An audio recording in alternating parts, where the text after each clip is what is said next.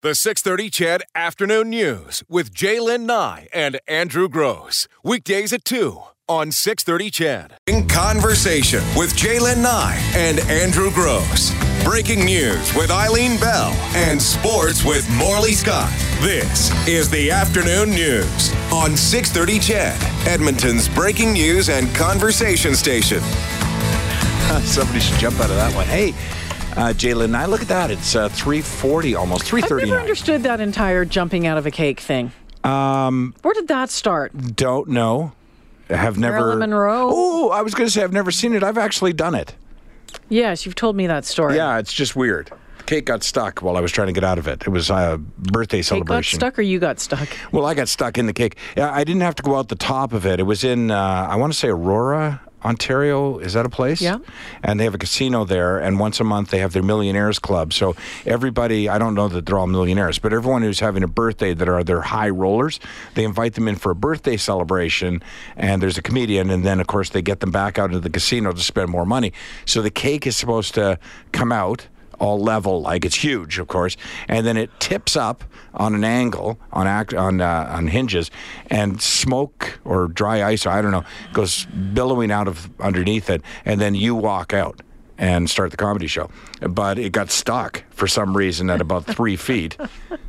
So I'm just surrounded in smoke, or I don't know what it was. I had to get down on the floor and crawl out under the cake and start the show. So not really the best way to start a show, but got a laugh. There you go. Okay. There's just an image I'm not sure I needed. I wish somebody had filmed it. It was back before everybody was filming everything that ever happened, so it's too bad, because I would actually I would have that, speaking of wills, if anyone puts together any kind of a PowerPoint slide presentation at my funeral, I don't know who's in charge of that, that would have to be included as one of my finest moments in entertainment. We should have just recorded this and you could have explained it. Possibly, yeah. Yeah, and we could put that in there. What about that? I know I wanted to move on, but what about that? What about people who... Are you looking at me to do the video presentation for your funeral? No, I'm not, although you're great at editing. So is my daughter, though.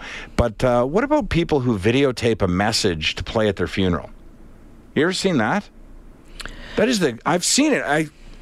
To me, it's the creepiest thing ever. Why? Because they're dead? Because they're dead. And is it creepy when you call their house and their voice is still on the answering machine? No. When my sister passed away, I phoned her once a day to hear her answering machine. Yeah. And I did it. So why is it creepy if they're talking? Well, it's different. When the day that I phoned and the number had been disconnected, I was like, oh, there goes that. I just liked hearing her voice. I don't know. I guess it depends on what the message is. I don't know what message I would leave. Or if I do a joke, or, Andrew in a bag. It's everything you need for a funeral in a coffin. Hey, here's a out of the blue folder story, if you'd like. You okay? Yeah, someone said, isn't that a Corb Lund song? The cake got stuck? The truck got stuck. But you knew that. It's a great tune. Yeah. The truck got stuck? No. Oh my gosh, it's a great tune. Okay, I just haven't heard it, but I'm sure it is. If it's Corb Lund, I'm sure it's a great tune. Here's something while you look that up. It's a new survey. I'm trying to find out who did the survey. Oh, the survey was commissioned by MGM Resorts. MGM Resorts International. They own casinos and stuff, right? The study was called The Truth About Entertainment. So speaking of videos.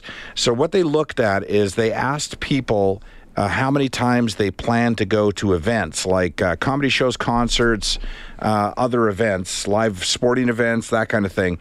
How many times you plan to go to an event versus how many times you actually got to the event.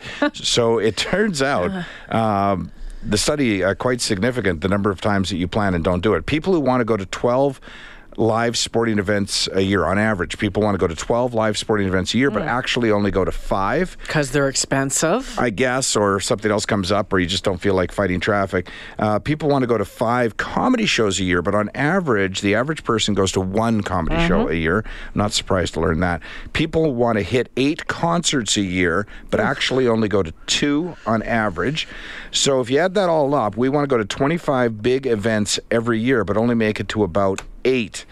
Meanwhile, though, the survey found we watch 21 hours of TV a week on average. Yeah.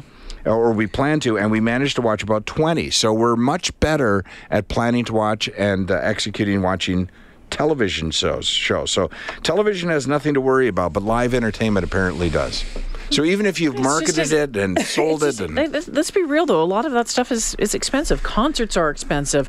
A lot of live sporting events are expensive, and so if you want to do 12 live sporting events, add that up. You know, I get offered either here through 630 Chat or through friends or whatever, tickets to various events. Yeah. Sometimes you're just tired. It's on a Wednesday night. I don't feel like it. I say no more often than I say yes. Yeah. Because I think about the time it's going to take to get there, the time it's going to take to watch the concert or the game, then the time it's going to take to get home, and you just think, I'm not willing to invest all of that. And watch the game on TV. Exactly, when you can watch it on TV. And concerts are not my thing at all. I just despise concerts. You're just not a big music guy. I'm not, and I don't like big crowds of people standing up so you can't see the performer anyway.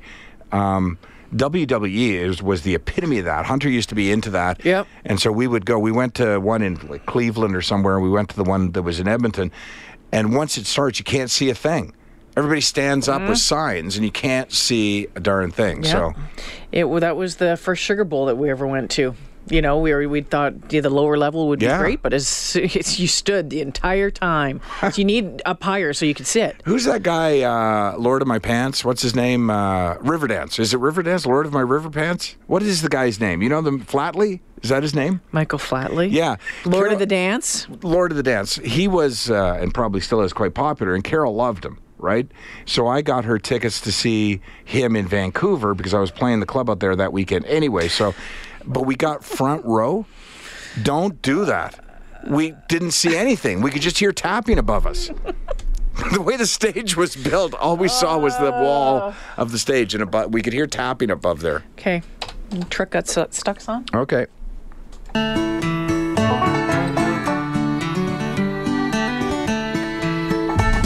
The Chev got stuck and the Ford got stuck, got the Chevron stuck when the Dodge showed up, but the Dodge got stuck in the tractor rut, which eventually pulled out the Ford with some difficulty.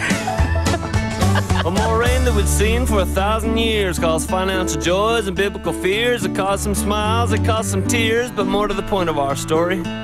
For the first time in the collective memory, that old brown prairie that had been so dry for so long was very muddy, boggy, sticky. We'd pull one truck out and get another stuck in, and motors that roar and tires that spin would sink right down to the diff, and we'd all take turns and do it again until no one could move. Call one more friend, come on out here, we need you. Bring your truck. It goes on. It's really? A great tune. I'm going to tell you right now, that's probably not going to make my playlist. Oh, you know what? The album is really good. It's Hair in My Eyes, Like a Highland Steer. 2005, Core Blund. You just check it out sometime. You know, sure. If you're on, you I don't like have I did just check it out. No, it's actually it's really good. It sounds honestly like he improv'd it. My cousins from England loved that song. Well, when of course they would. Yeah, of course they would. That'd be like a song. That'd be like us loving a song about it being foggy in London. I mean, I'm not. That's sort of how they picture us. You know, what's the Roughest Neck Around? Time to Switch Whiskey. It was a great tune. Go to Shine Up My Boots. Yeah, he's got some really great tunes, and he listens to 630 Ched. Well, and I love him, and you know that. I'm a huge fan. I just did not know that song. Watched a hockey game with him once, if that counts.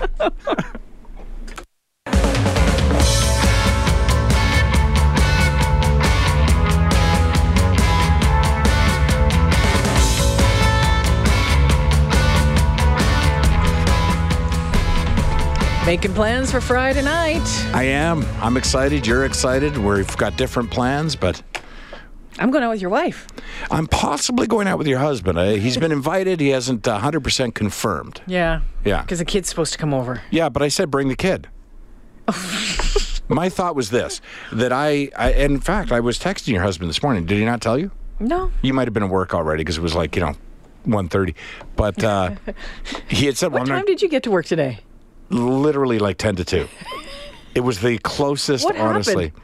Nothing really. I got talking to my wife. Oh, okay. And I was texting your husband, and there was just stuff going on in the house. It was hilarious. Producer Brad comes over, and he says, so is Andrew trying to set a record today? And I'm like, yeah, I haven't heard from him. It'll be fine. He'll be here. He's got everything done. It's good to go. I did it all at home. Yeah. It was all ready to print. I just needed to get here, and Yeah, I was talking to Carol. And your husband. So what I had offered, I'm going to go meet a friend after work. And then, of course, Hunter gets off work and I play darts, right? So I had invited your husband days ago. And then he had said, well, Chase is coming over, and I was like, okay, we'll bring him, and we'll play doubles darts. Like, we'll, just for fun, And I asked him, do you guys play darts? And he was like, well, not well. And I'm like, even better. The last time we played darts was at the Legion over here. Well, there you go. Yeah. So I actually offered him a set of his own Chase darts. does it in my living room on a regular basis. I heard that. Darts, yeah. Well, that's why I knew that they had some sort of... But I texted him a picture of the darts that I'm prepared to give him if he's able to beat us. They're sort of house darts, so there's a prize in it for him. Man. We don't have to bet anything. But I think it'd be fun. It would be lots of fun. A man and his son playing another man and his son. We're all friends. That'd be a good awesome, time. actually. Yeah. You should encourage him to say yes. No, he can make up his own mind. I know he can, but you also have a habit of making up his mind. So I do not. Come on now. Do not. You need to own that. But no, that's fine. No, do not. Hey, are you a fan of the movie? I can talk him into a few things. Well, if you would talk him into that, that'd be great. Because I think that would be fun. Are you a fan of the Batman movies? No. Okay. But I know I'm supposed to say yes. So you don't have to at all. You know what? I liked the one with. I think it was Michael Keaton. Sure, that's one of the original ones, going way back. Well, I'm not sort of on top of my Batman franchise, but I know that my son is. So apparently there's the Joker origin movie. So I guess this, is a movie about how the Joker became the Joker. They've decided now. Okay, sorry. No, go ahead. Wasn't that like the movie, The Joker, that the guy that died, who was in Brokeback Mountain, was in? Told you I'm not on top of my Batman franchise. Okay, sorry. This story only came out this morning. The Joker origin movie will portray the Joker as an 80s stand-up comedian who failed. Heath Ledger, I was thinking. It'll star Joaquin Phoenix. Oh, well, you never know who's going to show up there. Right, there you go. So what it'll be very closely tied or similar to the story of the 1982 Martin Scorsese movie, The King of Comedy. Do you remember that? No. Classic film. You should watch it. Starred Robert De Niro, who played a deluded comedian who just can't catch a break. He ends up kidnapping the host of a nighttime talk show similar to Johnny Carson. It's a great movie. Okay, really great good. movie. Yeah, it's really good. So that's what they're going to do. They're kind of loosely basing it on that story. Scorsese, by the way, is also producing this movie, the Joker movie.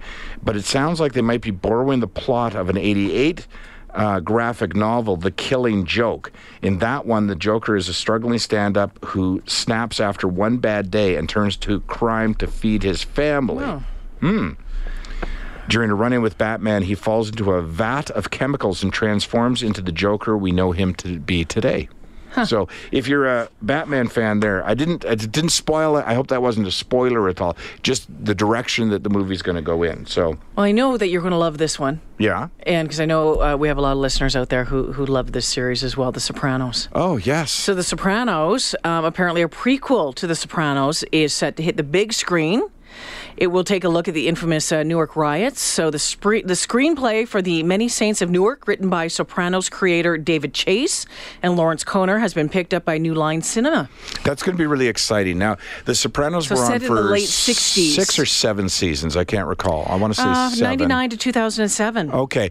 And of course, it would be impossible now to revisit. They had talked at the time when the series went off the air. Right. So a lot of the stars are not available or no longer with us. So the prequel takes care of that. So it will focus on Tony Soprano's dad. And the one character that you'll recognize from, well, not the same actor, but Tony Soprano's brother, Junior. Uncle Junior, yeah. Right, Uncle and his Junior. wife. Right. Or actually his dad's wife. It'll focus on that and sort of explain how the Sopranos came to be and how they came to control organized crime in New Jersey. So that should be interesting. That's kind of cool because I know, and I'll tell you, I didn't watch any of the Sopranos. I know. did. Oh, and I know you so loved good. it. Yeah, I did. Did it end with "Don't Stop Believin'"? Yeah. Because that was the first line in the story, "Don't Stop See, Believin'." Okay, yeah. so because didn't it just go black and then It was one of the most argued Everyone about got really upset about season it, finales, or series finales, because it was left basically up to interpretation as to what the season finale or the series finale meant. So a war had taken place between rival gangs, basically the New York gang and the New Jersey gang, and it had come to a conclusion in the series. And basically with all of that behind them and with a great loss of life on both sides, Tony Soprano goes to a diner where he meets his family. And somebody walks into the diner, goes into the washroom, and then walks out of the washroom behind Tony Soprano, and scene goes black. Oh. So we don't know, was that a hitman? Was that nothing? Was that... Did they shoot him? No. We don't know. We don't know. Okay. So it was up to you. So would it be worth watching this from start to finish? Absolutely. Still? Yes. Now? Absolutely. You would love it. The 630 CHED Afternoon News with Jaylen Nye and Andrew Gross. Weekdays at 2 on 630 CHED.